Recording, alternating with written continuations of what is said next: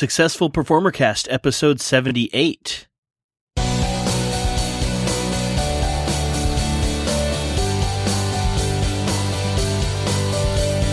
This is the show that interviews one full-time professional entertainer per week with the goal of inspiring and equipping those who are working to make the leap themselves. This is the Successful Performer Cast.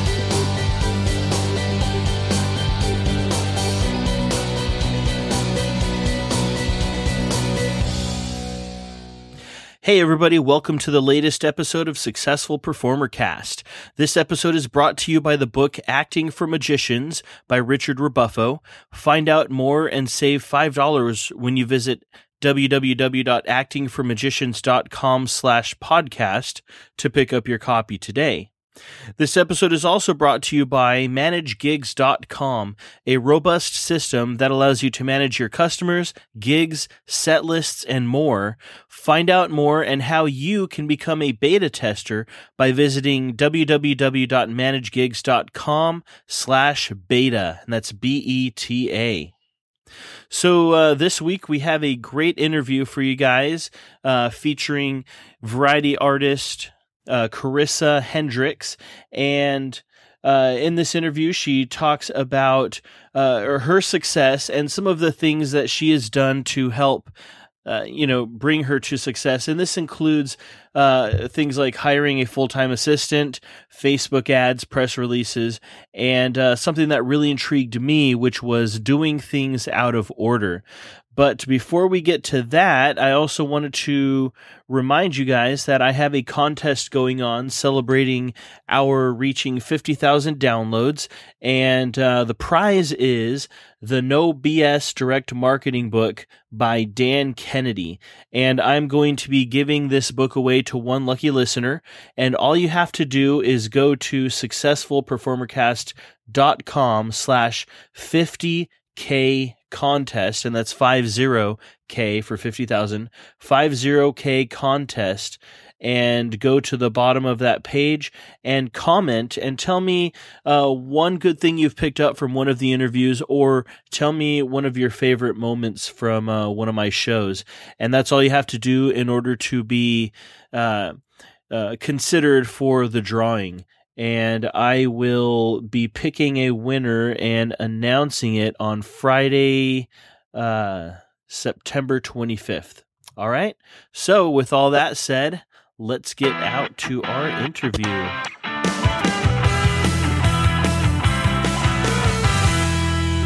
It's my pleasure to welcome to the show Carisa Hendrix. Hailing from Calgary, Carisa is a variety entertainer who for the past 10 years has professionally performed magic, sideshow, circus, and fire acts. She's taken her act all around Canada and the world. She's been featured in Ripley's Believe It or Not, Vegas Strip Search, and the Guinness Book of World Records, where she holds the record for the longest duration fire torch teething. She's a skilled entertainer with a wide range of talents, which also includes artistic director for Ballyhoo Entertainment, where she crafts and designs custom entertainment options for corporate and special events. She's a trusted authority in fire eating and teaches on the subject via her blog at firepedia.com. Let's just say that she's not the sort of person I'd like to happen across in a dark alley. Carisa Hendrix, I'm fired up to have you as a guest on the Successful Performer Cast. Thank you for being here today. You're very welcome. So we start off the show here with a little bit of inspiration, and I'd like to know, do you have a favorite success quote or a specific mantra that you live by? Oh, absolutely. So I really enjoyed, you sent the questions ahead of time, and it was nice because I think, I've been jumping from other people's quotes for the last few years, right. Something that inspires me here that gives direction. But it was nice to kind of make up my own. And so for me, this is a mantra that I kind of live my life by, but it's also the motivation for my company. And the idea is a generous spirit, authentic relationships, and consistent, considered, and complete work, which is just sort of the way that we craft things. So for me, what that means is that in our business dealings, but it also obviously translates into my life. If we're not working with a client who is going to put me in a position to be generous, like if that's a client that wants too much from us or is hard to work with, then we're not going to be able to go on for them because I don't like them. So, and that also comes down to being authentic. If we need to work together and I need to be kind to them and be a professional, if they've been a challenge and maybe a little bit impolite or whatever, then it's going to be hard. Those two things are there to remind me what my goals are and to empower me to fire clients when necessary. Sometimes it is necessary, isn't it? I think it is. I don't think people do that enough. People don't feel empowered to just walk away from a show that either they're not the most appropriate for, or that the client is not well suited to them. Yeah, it makes me think of the red rope policy that I think it's Michael Port talks about in his book. Yeah, absolutely. So, and can you do me a favor and repeat that mantra one more time? Generous spirit, authentic relationships, and consistent, considered, and complete work. That's good, because especially the last part, because it really seems to evoke the thought of just really careful consideration of all you're doing and kind of making sure that there are no pieces missing, that you're looking at the bigger picture. Yeah, exactly. Yeah, dead on. Very well read. I think for me, I went to art school, and so my background is trying to create, like really thinking of entertainment as a form of art. And recently I started thinking about this idea, because when I was in high school, we were given this challenge to write a paper, because I did advanced placement English, about the difference between art and entertainment. And honestly, that question has been plaguing me for 10 years. And only recently from this mantra have I figured out that for me, entertainment is just art in the pursuit of joy. So it helps for me to think about my performances and even the theatrical, clumpy performances we build for corporate entertainment as a form of art. And art should be considered. Yeah. So could you take a moment and kind of give us the backstory on Carisa Hendrix? Talk about how you went into performing full time and kind of how that played out for you. Yeah, for sure. So the transition from part time to full time was really forever ago. To the point now where the idea of having a normal person job, I don't even know what that would look like for me. I don't think I'm capable of doing that. What did you do? But the only really normal person job I had was I was at a juice bar. I worked at a juice bar for about 6 months in high school. And then I was a preschool teacher and a program director for Boys and Girls Club in Canada. And I was a drama coach for a private school. And I helped do a class on creative writing. And that's it. Those are all the normal people jobs I've ever had. There you go. So for me, what happened was that I'd been in high school and I'd been a very quiet girl, and I kind of had like one small group of friends. And then I got very sick, and it was a type of illness that is quite visibly obvious. I ended up with sores on my face. Oh wow! And it's a really quick way to get ostracized. I bet. So even after that healed, nobody wanted to hang out with me, which is, whatever. That's fine. I looked gross. Cool. So it became obvious to me that the only way I was going to have any kind of social life, and that's always been important to me to have community, was if I went and found it outside of school. And I talked to some of my teachers who I've always been very grateful and lucky that my teachers have been genuinely interested in me and my progress. And they encouraged me to join some volunteer organizations, which I did, and very quickly went from, running or in the youth volunteer corps at my school, to then running that, to then becoming on the steering committee for the city, to then being on the National Youth Advisory Council, to then being one of the programmers for the International Youth Volunteerism Conference. And it happened very fast. Wow. Yeah, but I think I'm just very well suited to that kind of work. But the nice thing about being in that position is that you get to pick what you want to do in terms of as a youth volunteer, and I mostly wanted to work in theater because it was fun to usher and to do backstage management and things like that. And I had been obsessed with magic growing up, and I always loved variety entertainment. But I was never encouraged to pursue it because I was a good writer. And so there was this idea that it's like, oh, you're going to be a teacher, you're going to be a writer, do that. Don't do magic. Something normal.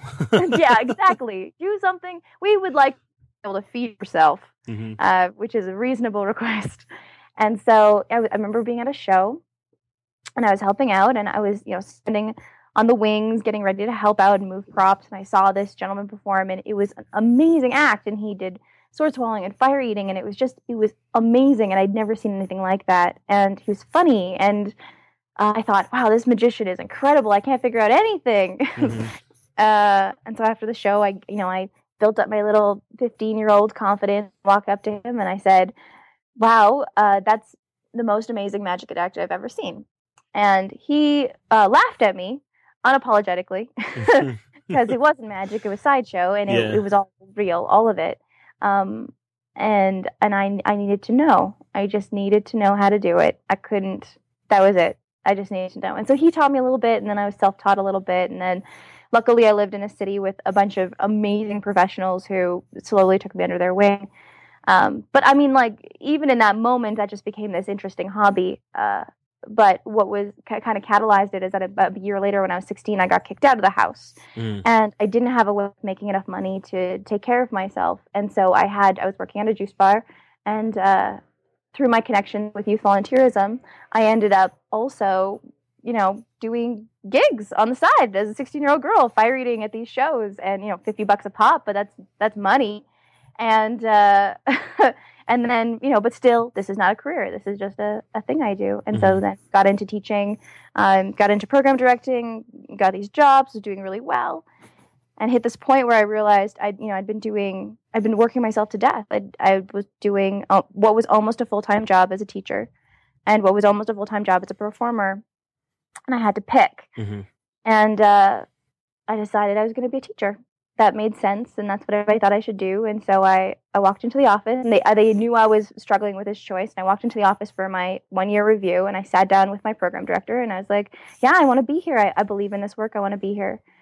And she said, great. We believe in you. We want to start, giving you more responsibility. And all I need to know, I'll never forget this, all I need to know is, where do you see yourself in 5 years? And I burst out into tears.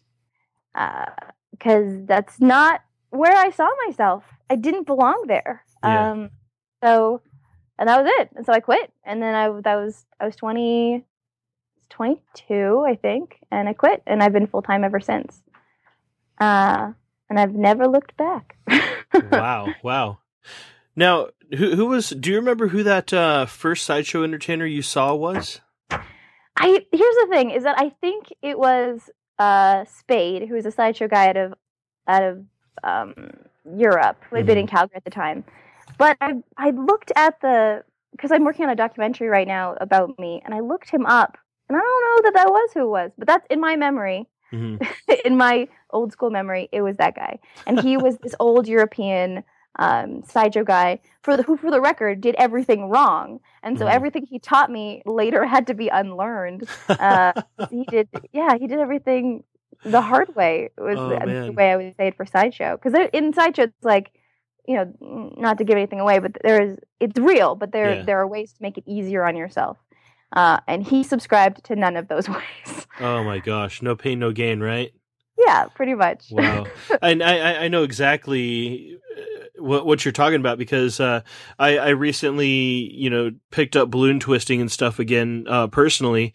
And, so I can, add that to my offerings and stuff as well. But, cause I hadn't done it for a while, and, I had to relearn things because the way I taught was absolutely wrong. And I was like, oh my gosh, I couldn't even believe it. I've been doing it wrong all these years. And now that I know this other specific technique for twisting balloons, it's just so much easier, which I don't know, is, it was kind of a face palm moment, Now I'm curious. Like, my first thing said that was like, maybe I'm twisting balloons wrong. Yeah. Well, I suppose we can go into that a little bit later, but Well, with the twisting, I was taught to twist forward and then twist back, and twist forward and twist back to alternate. But really, you should just go like one way, and that locks all of the previous bubbles or whatever in place. And it's like simple physics. It's like, come on, man. Yeah, that's a game changer right there. Yeah. Had you been taught the incorrect way too? No. Oh, okay. No, I just doubt myself. That's where it's coming from. Well, there you go. All right. So now you, previous to our getting on Skype here, you gave me a short list of things that you say contributed to your success. So I'd like to kind of go through those for this portion. And the first thing about how you started out, you mentioned that you started out with a wide pool of knowledge in loosely related fields. Could you talk about how that came together in you deciding that what you wanted to do for performance-wise? Oh, absolutely. So before I even got that interested in entertainment, because my goal was to be a writer, there was already a lot of support for me to learn a lot of things. Mm-hmm. So I had a lot of interest in science. I had interest in comedy writing. I'd been studying a lot about comedy writing, writing screenplays, that kind of thing. And so I already had that pool of knowledge. And then when I got into entertainment, it only made sense to continue to pursue that. This idea that, we might as well know a lot about a lot of things. So when I got into Sideshow, I learned as much about Sideshow as I could. And then I learned about Geek Magic, which was related to Sideshow. And then I learned about doing fire performance. And then once I got into fire performance, learning poi, then I learned hoop and fan and dragon stuff. I mean, I don't know dragon stuff right now, but I will because it's fantastic. And so, all these different things. And then at the time in high school, I was studying visual art as well. And there came a time when it made sense for me to go to college. And my options were I could go and become an actor, or I could study visual art. And I felt like I would get a lot more out of that. Because at the time I wasn't talking a lot in my show. And I really thought of it as this performative painting. Mm-hmm. And so then I studied art for a bunch of years in college. So I think in every area, I read very broadly. I study entertainment very broadly, mm-hmm. and even my artistic pursuits. I can do design, I can draw, I can do video editing and some stuff like that. Like I like to know how to do all the things. Yeah. Okay. Now, so you went to school for art. Is that what kind of teacher you were going to be as well, an art teacher, or? Yeah, I think I wanted to teach art and creative writing. I think I wanted to. Okay. I think that was the goal. It's all very fuzzy now because we slowly rewrite the past with details from the future. But yeah, I think that's true. I think that's where I saw myself, considering when I did get that fancy job at the private school, I was teaching creative writing and drama and a little bit of circus. Mm-hmm. Yeah. Okay. I was watching some of your videos, and I have to say I really enjoy your parasol act, where you get a guy up there and have him help you out. Thank you. Yeah, just the interaction between you and your guest up there on stage is just hilarious. So thank you so much. That means a lot. That frickin' routine took so long to figure out. Oh God. So I'm glad you like it, because apparently it was worth it. Yeah, and absolutely, especially since you said at first you didn't even start off talking, and then upstage with or on stage there with you and the guy you get up there, just the banter back and forth and making him do all of these ridiculous things, yet it's in good humor, and you're clearly not poking fun at him or anything, but you're having fun together. You know what I mean? Mm-hmm. Yeah. Well, and I wrote that specifically to be because I do a lot of corporate, mm-hmm. to be a CEO piece. Because what I notice is in a lot of companies, people aren't the CEO is going to enjoy the show. He's a person just like anyone else, mm-hmm. but nobody wants to laugh if the CEO's not laughing. And so a lot of the time they'll especially if you do edgier jokes, which sometimes I do. Mm-hmm. And so that piece was developed to bring up the CEO, you put him in front of everyone, you make sure he's having a good time, but also it's a good time for everyone else because this high status person is being put in this position. And so as much as I love that routine in that environment, which the video you saw was probably at the Chicago Cabaret, Magic Cabaret, it kills at corporate when it's somebody everybody knows. Yeah. Wow, that's awesome. Now, is that something you use for the closer then, or? No, I open with it so okay. that I can work crowd. Yeah. Okay, and that makes sense because then it kind of eases everybody else in the audience after they've, become more of on a human level with their CEO. Yeah, exactly. So. And they see him having a good time, even in this weird circumstance. And so it warms up the room for me, and then I can do my magics. Perfect. All right. So the second thing you mentioned was hiring a full-time assistant. Now, are we talking a personal assistant or like a stage assistant first off? Yes, to all of the above. She has both. She's great. All right, so let's talk about that. Okay, so I would really love to have a second assistant at this point, but very early on in my career, I read The 4 Hour Workweek, which is a fantastic book, and it is. Yeah. Oh my God, that guy. And so it empowered me to get a virtual assistant. But for entertainment, that's not a super, because we work in the physical realm. Yeah. And so it didn't make sense. And my first 2 virtual assistants I hired were great, but I didn't get a ton out of them. And so then I hired a girl I knew, and she worked with me for a little while, and she was lovely. But I didn't know how to properly utilize her talent. So over the last few years, I've been learning a lot from hiring assistants, because it's my job to empower them and to manage them and to make sure that they have the tools they need to be successful. And so now, about a year ago, I hired my current assistant, Sarah, and she and I found out what my groove is with assistants. But hopefully she'll never leave me, right? Because she's great. But what I did was I hired somebody who wanted what I had accomplished, and so I was able to sit down with her and go, okay, so for me, I see this as an opportunity for you to mentor under me. I'm still going to pay you, obviously, right? But I want you to feel empowered to ask me questions about how I run things, or to ask me to teach you a skill. If you want to learn how to do balloon animals, I'll teach you. If you want to learn how to eat fire, I'll teach you. Whatever you want, I will teach you. I will give you material, whatever you need to succeed. Let's work on that together. And that will be some of what we do. And then the other bit of what we do is that I want you to feel empowered to make my life better. So if you see an organizational system that I've created that is dumb, fix it. And you don't even really have to check in with me at a certain point, because I trust you to do it well. And so we took her full time, I think last Christmas, I want to say. I don't remember. But until then, she was part-time, and now she's on salary. Oh, wow. Which is great, because she's, I felt bad for her for a while, because, she didn't know how much work she was going to get with me, and now I can guarantee that she's got horses, so she can have her horses, and that's a reliable job for her. She doesn't have to have other work.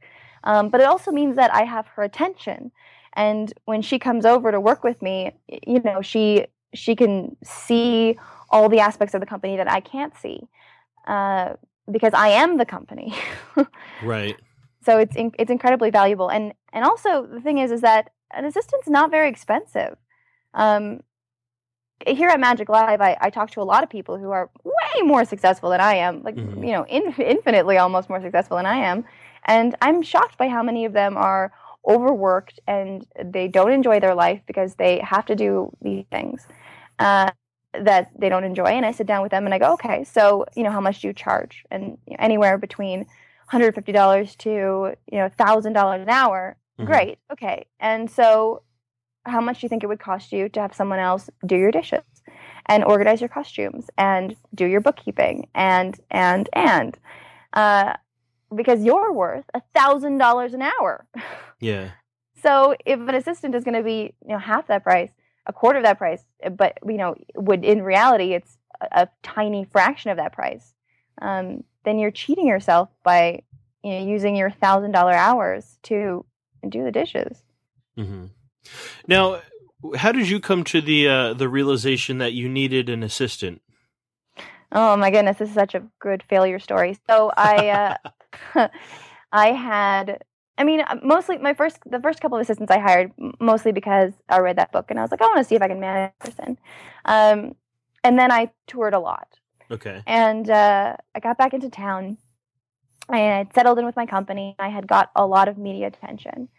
And I couldn't keep up. I couldn't keep up with the interviews. I couldn't keep up with the requests for booking. I couldn't keep up with any of it.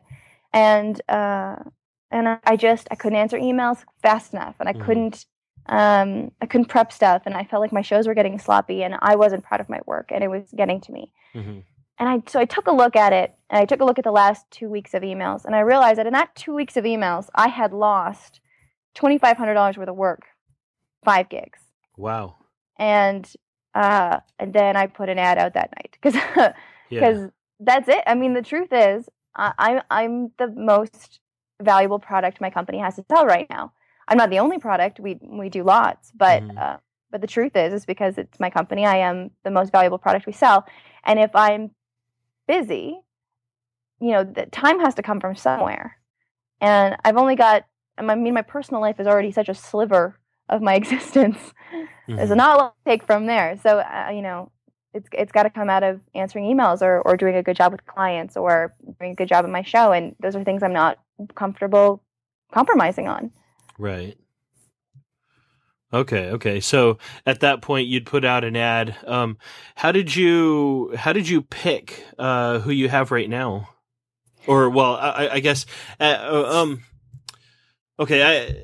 I don't want to ask how you picked who you had at the moment because you've clearly evolved and figured out what you specifically need for a personal assistant. So if you were looking for another one right now, what kind of things would you be looking for?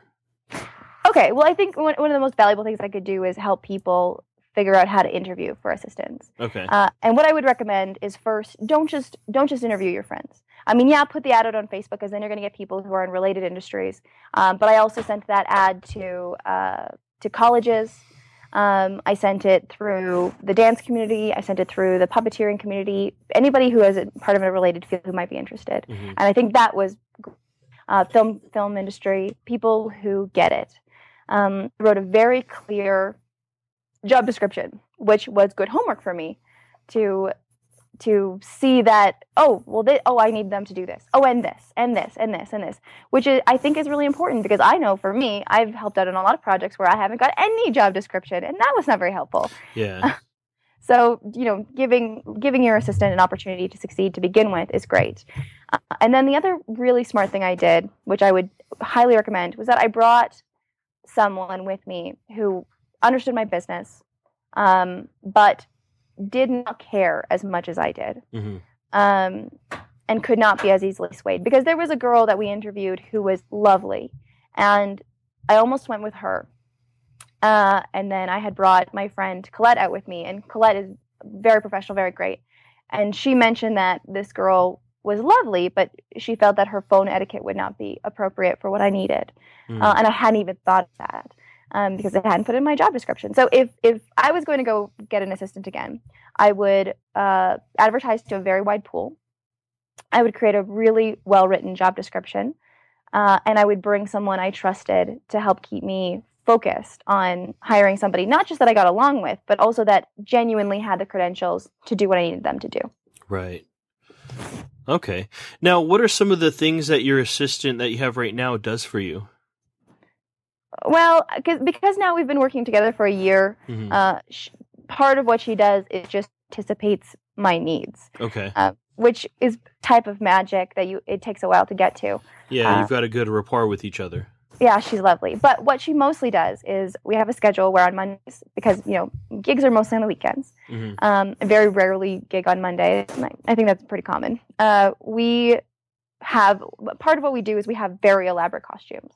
And my props have a very specific aesthetic. And that aesthetic means that they tend to be fragile. Mm-hmm. So we spend Mondays fixing stuff, putting things away, cleaning the glass, making sure there's no chips in anything, making sure there's no sand in anything, mm-hmm. cleaning all the costumes, steaming them, and putting them away. So that by the time I wake up Tuesday morning, everything is reset as if I didn't have any gigs at all. And I did not know how incredibly valuable that was until she went away for a few weeks and the stuff just completely piled up. Oh, wow. She also, so I have a workshop where I design like magic and things like that. And the other thing she does is that she manages that space, which I also didn't realize how valuable that would be, because what I tend to do is I'll start a project and I will tire of it, or I will get onto another project and I'll start that project. Mm-hmm. So what she does is she comes in and she takes whatever I'm working on and all the things in it that are applicable to other projects, like, the glue gun and the drill, she'll put those away, and she'll make sure that there's any things that I use from our stock, so any of the glue or things like that there's still some, and if not, she goes and picks more up, and then she takes that project and she puts it on the shelf. With all the components I was working on it, so that it doesn't damage my startup capital. If I want to work on that again, I can just pull it out and start working on it. Mm-hmm. But now I have a clean space to work on a new idea. Right. And it stays on the shelf for a couple of weeks, and then after a couple of weeks, she'll check in with me and go, "Hey, are you still working on that, or does that go into like long-term creative storage?" And then we have a different area somewhere else where there are boxes of things that I ignored for a couple of months.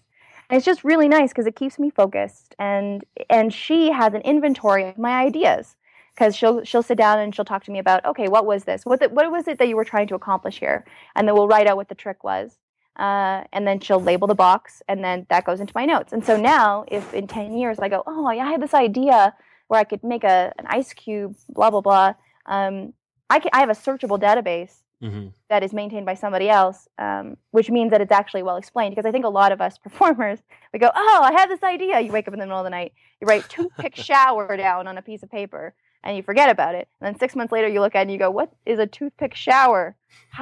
What trick is that? And then it's gone forever. Yeah. And it's devastating because at the time, you thought it was so good. You woke up from your great night's sleep and found a pen and wrote it down, and now all you have is this weird sentence that makes no sense to anyone.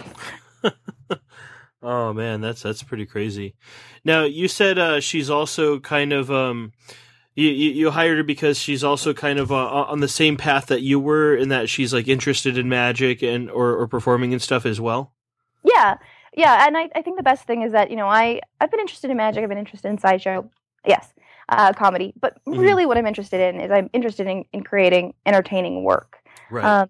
I'm not so bothered by what that work entails. I consider myself an entertainer, and whatever it takes for it to accomplish that is ancillary. If I can just stand there and if I could shake keys at an audience and that would be the best entertainment value, I would just do that. Right. And try to find a way to make it fun for me too. But that's my goal. And she's the same way, where she likes magic, she likes sideshow, she likes all these things, and so I enjoy mentoring her because I feel like it's very easy for me to be like, okay, so read this book on comedy writing, and also this book on children's entertainment, and also this, and she doesn't feel overwhelmed because she's on the same path that I was on. Mm-hmm.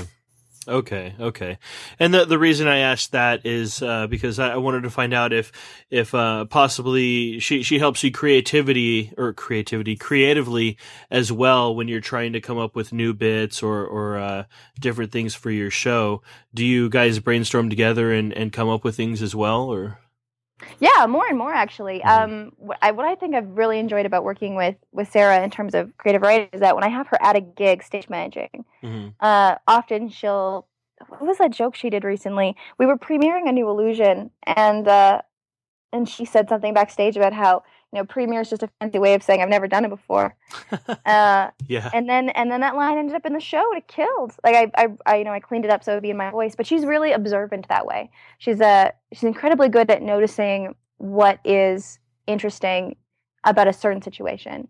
And so we don't do a ton of formal writing together at the moment, but I would be super interested in it because she's very talented. Mm-hmm. Okay. Are you looking to improve your act, make a better connection with your audience, and get the responses that you want? Then you need Richard Rebuffo's Acting for Magicians. Pop Hayden, winner of 7 awards from the Academy of Magical Arts, says that he highly recommends Acting for Magicians and thinks it should be an essential addition to your magic library. Acting for Magicians will teach you how to build a character, connect with your audience, write scripts, come up with new and innovative routines for tricks that you already own, stage your act, project your voice, and motivate you to be the magician that you've always aspired to be. If you're in the area, you can receive an autographed copy by attending the Magic Castle Swap Meet on Saturday, September 12th, and visiting Richard's Table. Mention the Successful Performer Cast, and you'll receive $5 discount on the book, which normally sells for $20. And if you're not in Southern California attending the Swap Meet, you too can receive an autographed copy with a $5 discount by visiting actingformagicians.com/podcast. This is an exclusive offer for PerformerCast listeners only. This episode is also brought to you by ManageGigs.com, which allows you to manage all of your customers, gigs, set lists, and more. ManageGigs was not built on a generic CRM system like other tools. It was built for entertainers by entertainers from the ground up.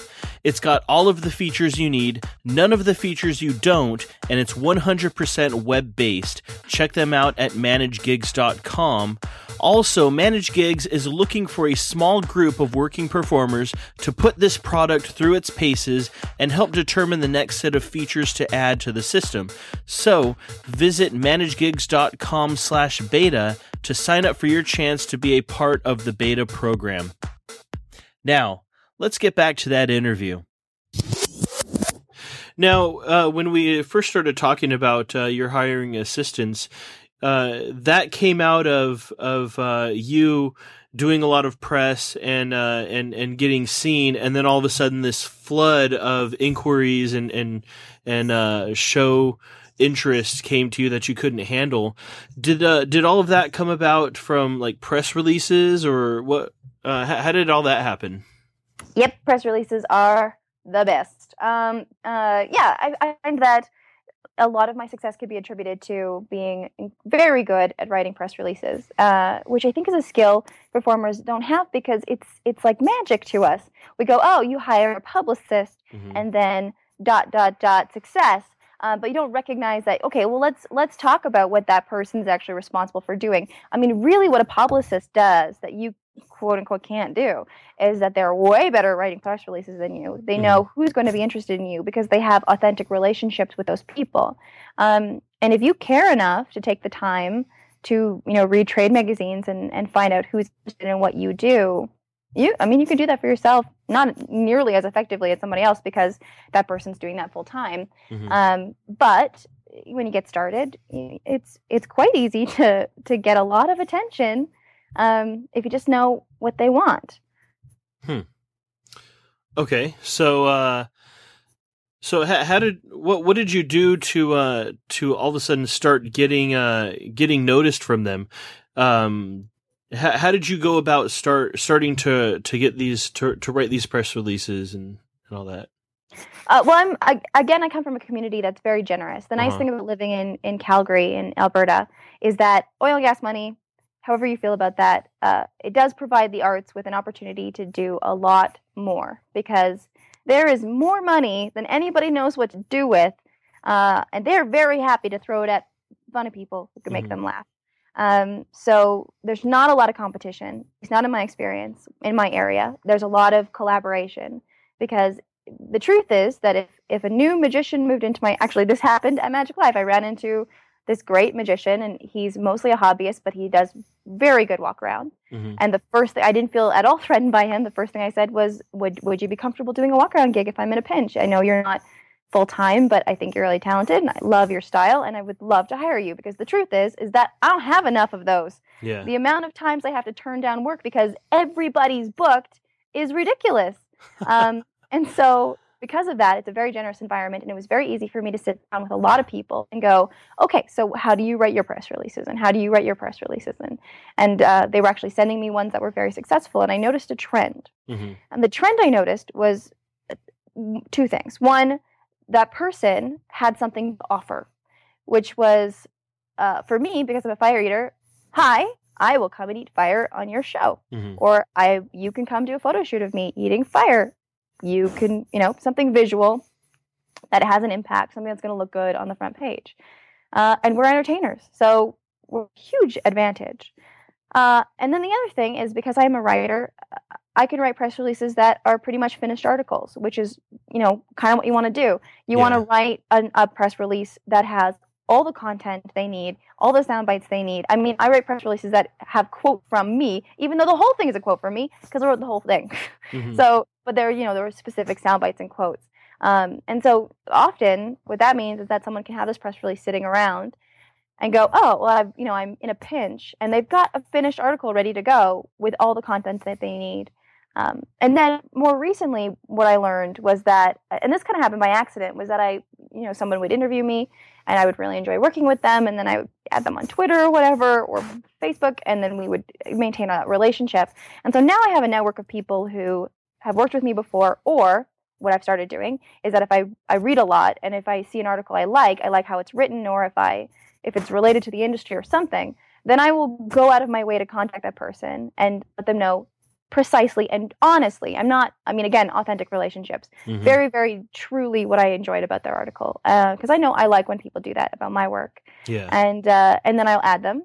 And then something I don't even have to write as many press releases now, because I post something on Facebook and one of those guys contacts me and goes, hey, I noticed you're doing this parasol thing. What's that about? Can I come shoot that? And then I'm in a position to go, yeah, no, I'd love to, and here's the visual thing about that, and here's the story behind it. Or go, hey, yeah, I'd love to, but I don't know if that's a great story. However, right now I'm working on the show in Vegas, and that's a great story, and now we're up and away. But I think it's important that as entertainers we recognize that everything we need to be successful is in our own hands. Mm-hmm. And that's never been true before. There's been it's been centuries and centuries of gatekeepers. And it's just not as much how it is anymore. If you want to do well, you can write your own press releases. You can build your own websites with easy tools online and things like that. And, if something's not working out, it's because you're not Googling the right things. Wow. Okay. So the first thing you said that a press release needs to have is something to offer.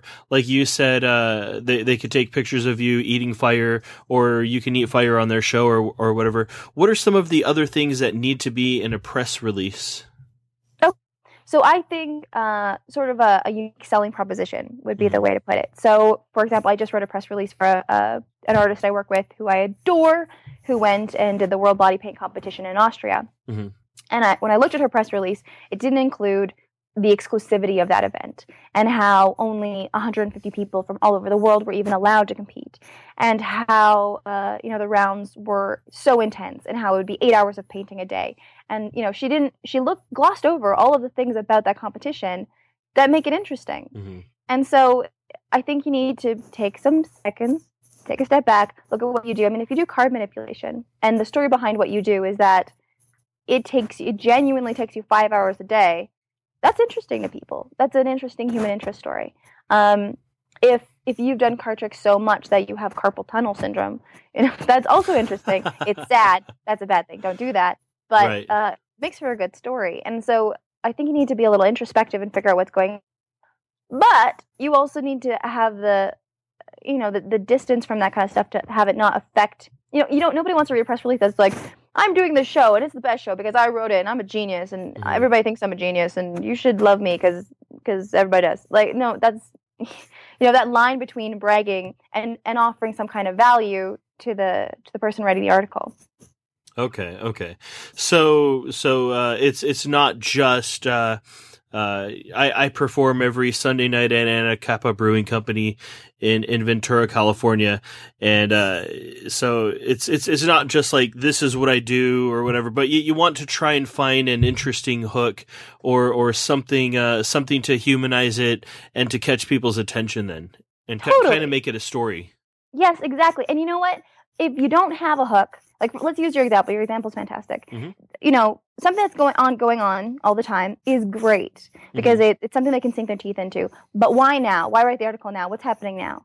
And so how about now? I mean, everybody's got something interesting that's going on in their lives. So I do this show every week, but now my friend is sick, and so we're doing a fundraiser, or now I've decided to throw away all my material and start over, and so now I'm going to do this thing. Or there's so much. If there's no story, if you look at what you're doing and there's no story, then make a story. I mean, you have full control of your life. You can do interesting things. What would you want to read about? Do the thing that you would want to read about, and then send them a press release, and they'll write it. Okay. Now, who do you send the press releases to? That is an excellent question. So, I think a lot of people, don't know where to send them to. Mm-hmm. You can really send them kind of anywhere. Just ask. When you get started, you're going to have nothing. You're going to have no idea. And so what you want to do is look up the papers that you read or the trade magazines you read or the places you like, mm-hmm. and find out where the general dump is. Like, where can you send them that, the editor is going to see? And call ahead and go, hey, is there a specific format you need? Whatever they need, you keep track of that. You keep track of those emails. Step 1. That's going to take a little while. That's your batch. Everybody's going to get that. Okay. Then all those contacts that you've made, all those people you've worked with, or those articles you've read of people that you really like, you message those people and you say, hey, Daniel, I really like your article, blah blah blah. You compliment him, and then a few weeks later, not in that email because don't be that guy. Yeah. You kept track of the fact that this is a guy who writes for something, and you message him and go, hey, I'm working on this thing. Don't you can give him maybe a 1 sentence worth of detail, but they're usually busy, so don't write a mini press release. Yeah. Just, hey, I'm doing this 1 sentence thing. I'd like to get a little bit of coverage. What would you recommend? And he's probably going to give you his personal email address, the email address of his department, and the email address of his editor. And now you've got 3 more contacts. And if you do that for every single person you've been paying attention to, you're going to have a very nice looking media list. And you send it to all those people in one format, in one bulk email. And then you follow up with those people. You give them a phone call. Hey, did you get it? I just wanted to make sure you got it. Is there anything you need? I just want to let you know that I'm available Monday through Thursday at, from 2 a.m. to 4 p.m. doing card tricks at blah, blah, blah. And if you come, I'm happy to show you something for film or get a photo or whatever you need. These are the times. Give them specific times to come and do stuff, because they're going to want to schedule that with their camera guy. And if they know when you're available up front, it's much more likely to happen. Okay. All right. So, and the cool thing is, today, I mean, it's not just, specific to papers or periodicals, but we have people who are writing blogs and different things, which are local to communities and things like that as well. So kind of the pool and the different resources available in that aspect has kind of gotten a lot bigger as well. So. Oh, absolutely. I mean, yourself as well. I've been listening to your podcast for a while, actually, but never thought to send you anything. But you would have been just as viable a person to be like, hey, I'm doing this thing. I'm going to send it to you. What do you think? Right.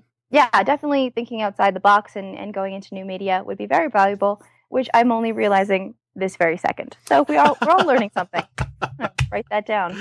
Media. Oh, man. Well, hey, there you go. So if you didn't get anything at all from this interview, it would be that right there, right? Yeah. Going to start contacting people in the new media realm in the same way I do for newspapers and television. Good stuff. So, all right. So that's press releases. Could you also take a moment and talk about your approach to Facebook ads? Because that's another thing that you'd pointed out to me as well. Oh, yeah. So Facebook and Google ads are great. They're a wonderful tool, and I don't think performers utilize them enough, if at all. So, okay, I'm going to tell you a story because I think that's the best way to communicate this. We did a show for the Ismaili Games in Calgary, and it was awesome. But it was very last minute because we were kind of filling a programming schedule. We did their finale, and it was great. But our logo wasn't up on the screen. We weren't in the program. There wasn't a lot of value out of it, and they didn't pay very well because they don't have a lot of money. We offered to do it for a reasonable price, so that was our thing. But I wanted to get some value out of it, and so what we did was we made sure that we took some group photos. Mm-hmm. We took some video, and then I put together a Facebook ad campaign with that aesthetic because people would recognize it. And I was able to, using Facebook's algorithm, dial it down to basically just the people that would have been at that event. Mm-hmm. So, because advertising is really about touching people a couple of times. So, you saw us perform. You probably thought we were great because, honestly, we did a great job. And maybe for a brief second, you thought, oh, I'd love to have them for my fill in the blank. But then you forget it ever happened. And then those Facebook ad things, they don't work if you're just advertising to anybody, but those people are already thinking about you. Yeah, you could target it down. Yeah, and so we targeted it all the way down. We used images that would definitely show them that we were the same team that they saw before.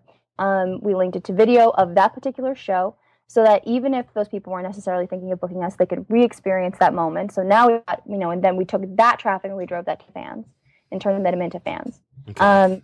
And so what we're doing is we're doing sort of a 3-phase marketing. So first, we're just doing recognition. So we're having those people be like, our thing was, the ad is basically like, we had a great time at this event. And, click on this link to watch more. And then the next phase is based on that community. So, the Ismaili community has certain celebrations that would be appropriate for the things that we do. And so around those celebrations, we're going to do ads targeted to those specific celebrations and the products that we offer that revolve around them. Mm-hmm. And so it's hyper targeted. And we can all do that, because how many times has somebody done a gig where they were like, oh man, I really killed it, I was awesome. And then that's it. That's the end. You really killed it and you were really awesome. And there were 200, 300, 400 people there. And they're part of one group. I mean, they're subscribed to one organization, or they're part of one cultural community or whatever. Mm-hmm. You can target those with Facebook ads and with Google ads. And why wouldn't you? Why wouldn't you go, hey, all these people who were here, or people who are similar to the people who were here, because, people tend to hang out with like-minded individuals. So if Sam was at your event and his friend Daniel does a similar job, he might have talked to Daniel about you. And so if you pop up on his Facebook feed, he's much more likely to click on it and actually follow through and become a qualified lead than somebody who doesn't know you from a hole in the ground. Mm-hmm. Okay. So that's the first part is to get in front of them again. What were the other moving pieces to your campaign there?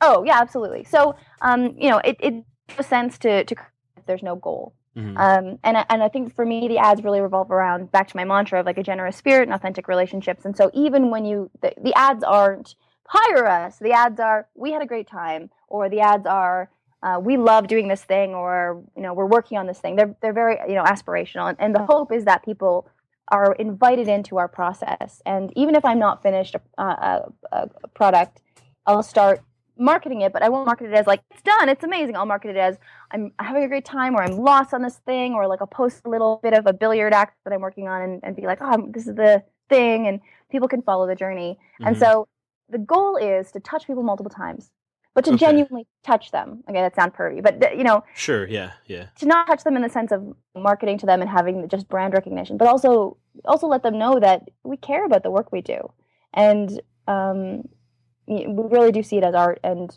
having the opportunity to perform it is great, and we would love for them to help facilitate that.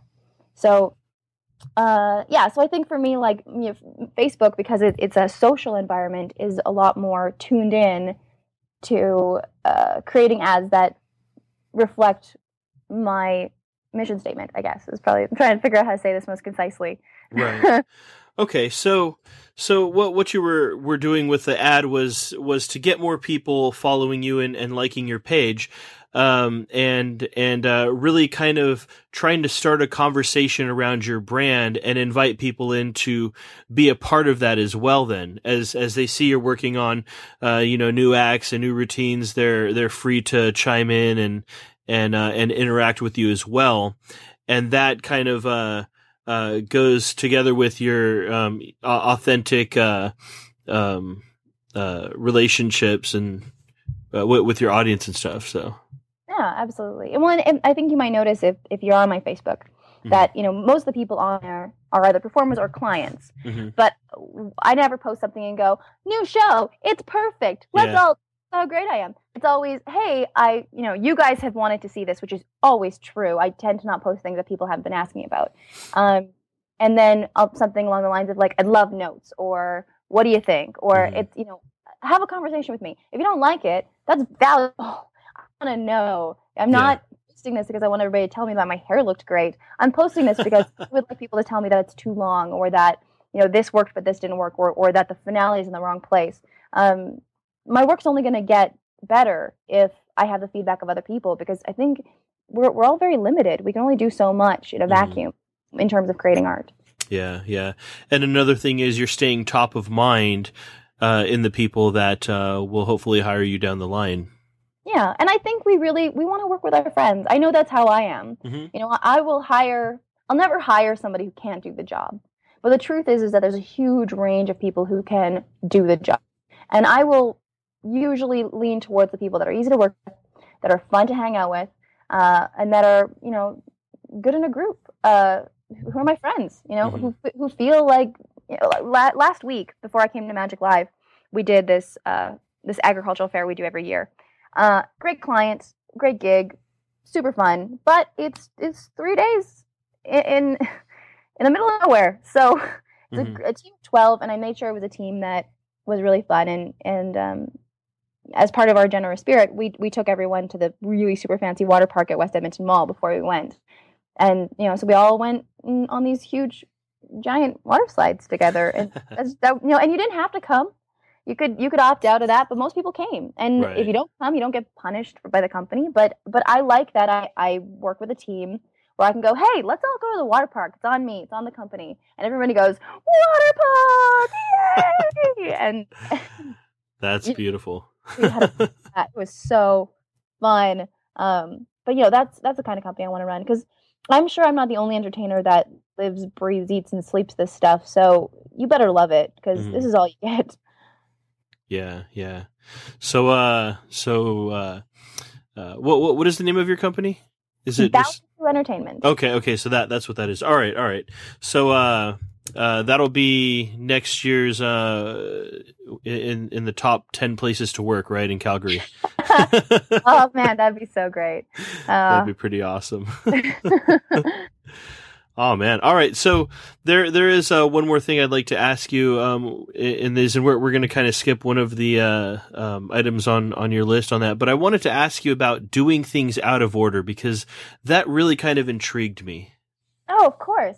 So this is something I used to do a talk about this when I used to do lecture for the circus community, and it was based on, because circus and magic are tangentially related, but they have very different processes. You go to a magic convention, you sit in a lecture hall, and people talk at your face, and you're like, wow, you're really good at making cards do stuff. But if you go to a circus convention, nobody's sitting down. Everybody's on their feet, and you're touching the balls, and okay, that sounded bad. You're juggling. That's what I meant to say. Exactly, right. And you're moving around, and you're using your body to learn. And you know, I was asked to do a lecture, and I did a lecture called 10 Steps to Expert Performance, and one of the steps was to do things out of order. And basically that means for me to take a step back when you want to accomplish a goal, and to try and figure out, by asking people or you know, reading memoirs of people who have done it, what the steps are. And then to really look at it and figure out if those steps are genuinely in the right order for you. So when I first got into entertainment, I skipped a lot of stuff that I didn't think applied to me, and it's been great. So for me, like, for example, so you would think when you're writing a show, the first thing you want to do is, you know, this. You want to come up with a concept or an audience and figure out what the audience is, and then you want to do this, and then you want to do this, and then you want to do this, and then the last thing you want to do is you want to make the costumes. I disagree. I disagree. I think that as long as you got a good list of the steps, please stop obsessing about the fact that those steps are in some kind of hierarchy. They don't always need to be done in order. And if what I am empowered to do right now is spend 40 minutes designing a costume, then that's what I should do, because that's what I care about. And if you care about something, you're going to outperform somebody who doesn't care about that thing 100-fold forever. Just having the list of what the steps are is going to keep you on track. But I think my background in doing things totally out of order, both in my life and in the way I create a show and in the way I run a company, has been fantastic. If everybody's doing it a certain way, that doesn't necessarily mean it's the right way. You can learn from those people, but if the first thing you want to do is figure out what the message is, and for someone else that's the last thing, then figure out what the message is. Do it out of order. Yeah. I think that's one of the really beautiful things about the world we live in, is that you can find your own pieces to the puzzle and put them together however you want, or even just create your own puzzle. Oh, I love that. Yeah, totally create your own puzzle. The show I'm working on for October here in Vegas, I've already performed pieces of it, which seems super out of order. I mean, there are environments. I'm so lucky because Calgary has a bunch of these like fun late night shows where you can go and just fail.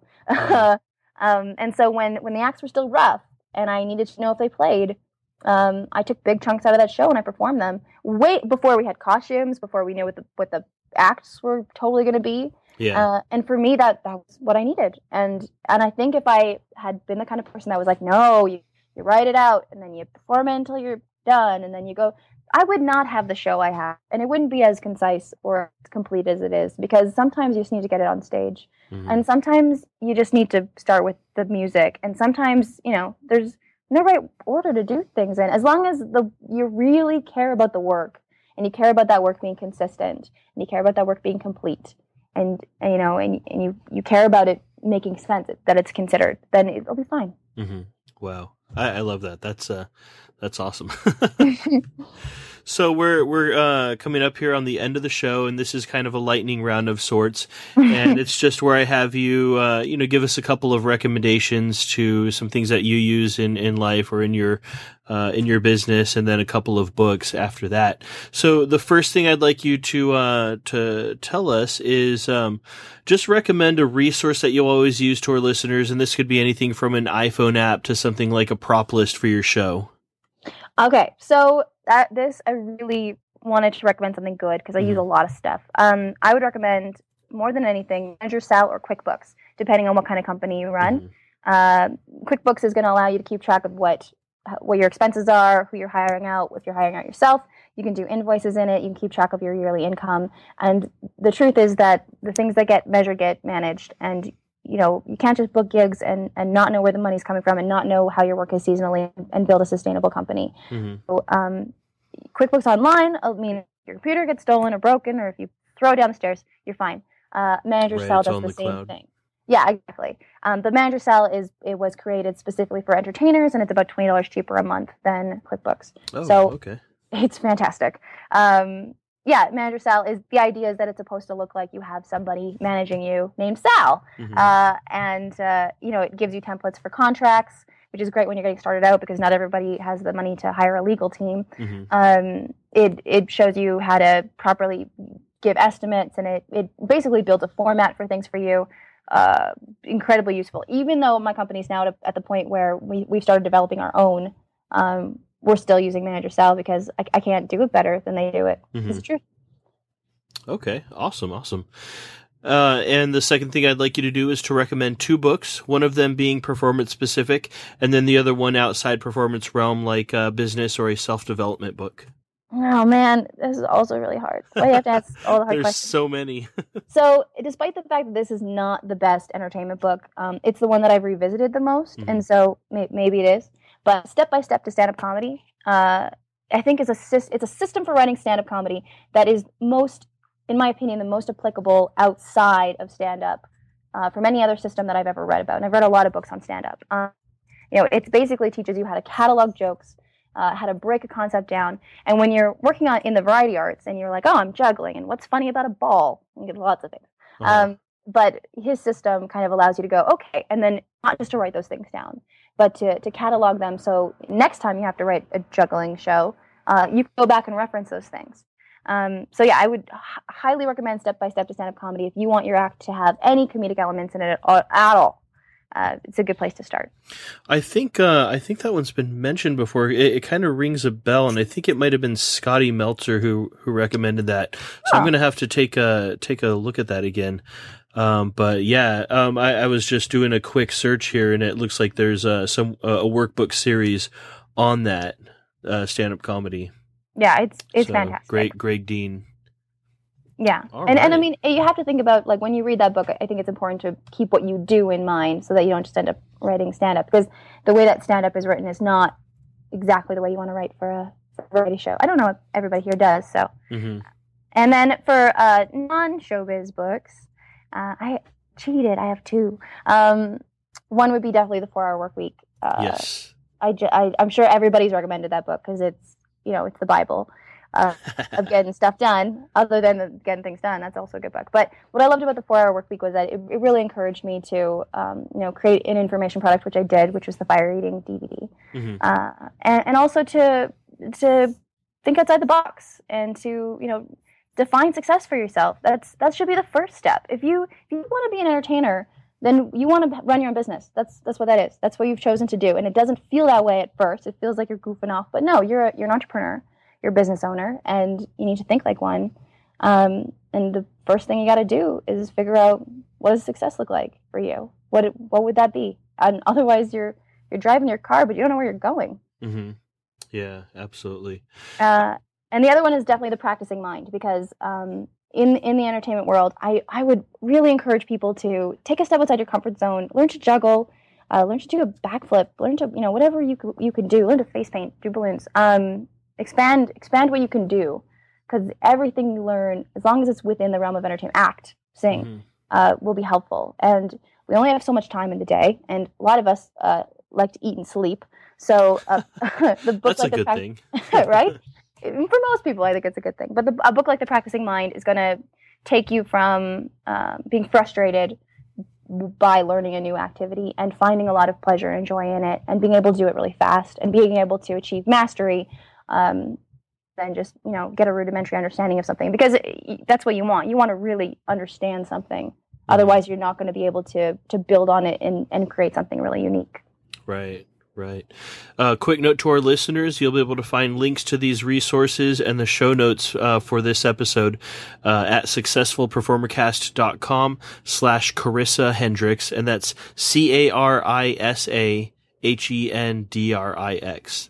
So, Carisa, I'd like you to do one last thing here, and that would be to give a piece of parting advice to our listeners, and then tell us where we can find you online, plug your services. You said you have the fire eating book. Let us know where we can find that as well.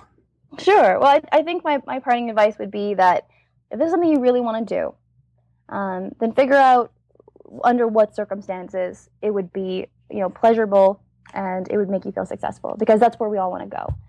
Nobody wants to be a performer and be like, oh man, I'm 40 years into this, and I'm doing it because I don't know how to do anything else.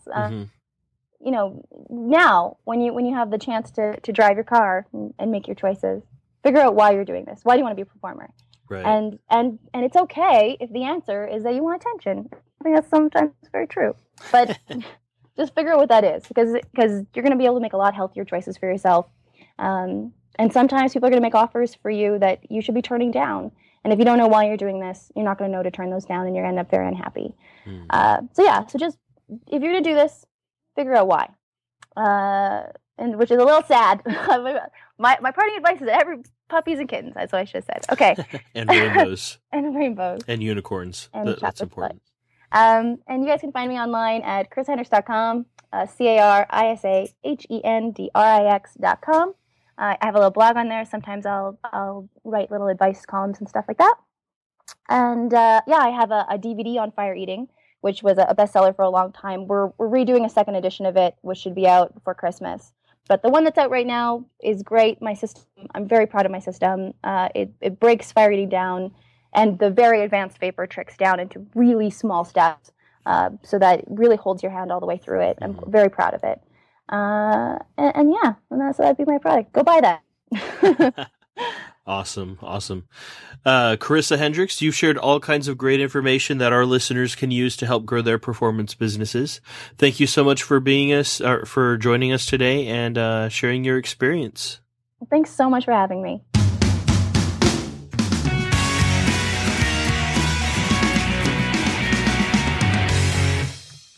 All right, so that wraps up another episode of Successful Performer Cast. I sincerely thank you for listening. I thank you for your ears and for your time. And, I hope you're getting some good information and inspiration from these interviews. Now, I wanted to point something out to you guys. I've done a little tweaking and changing on my Patreon account. And if you guys feel like you're getting some good value out of these shows, I'd ask you to visit successfulperformercast.com/Patreon, and that's Patreon, and consider donating a small amount, per episode.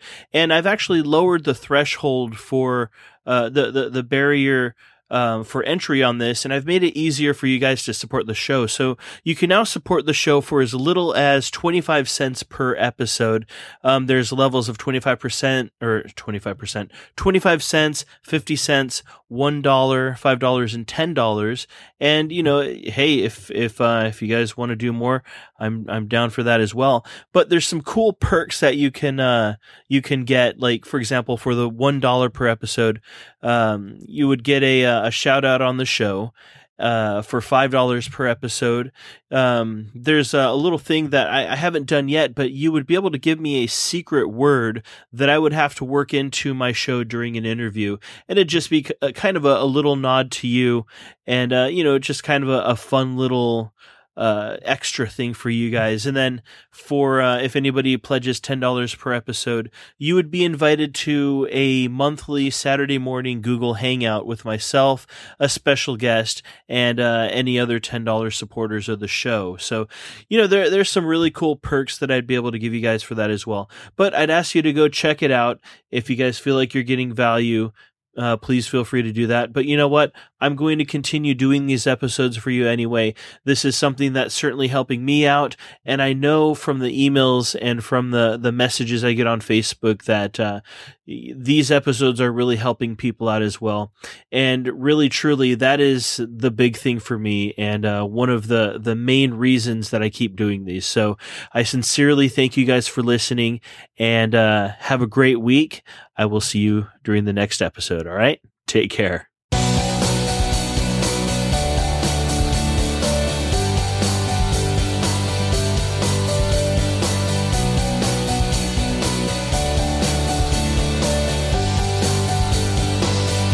A generous spirit, authentic relationships, and consistent, considered, and complete work.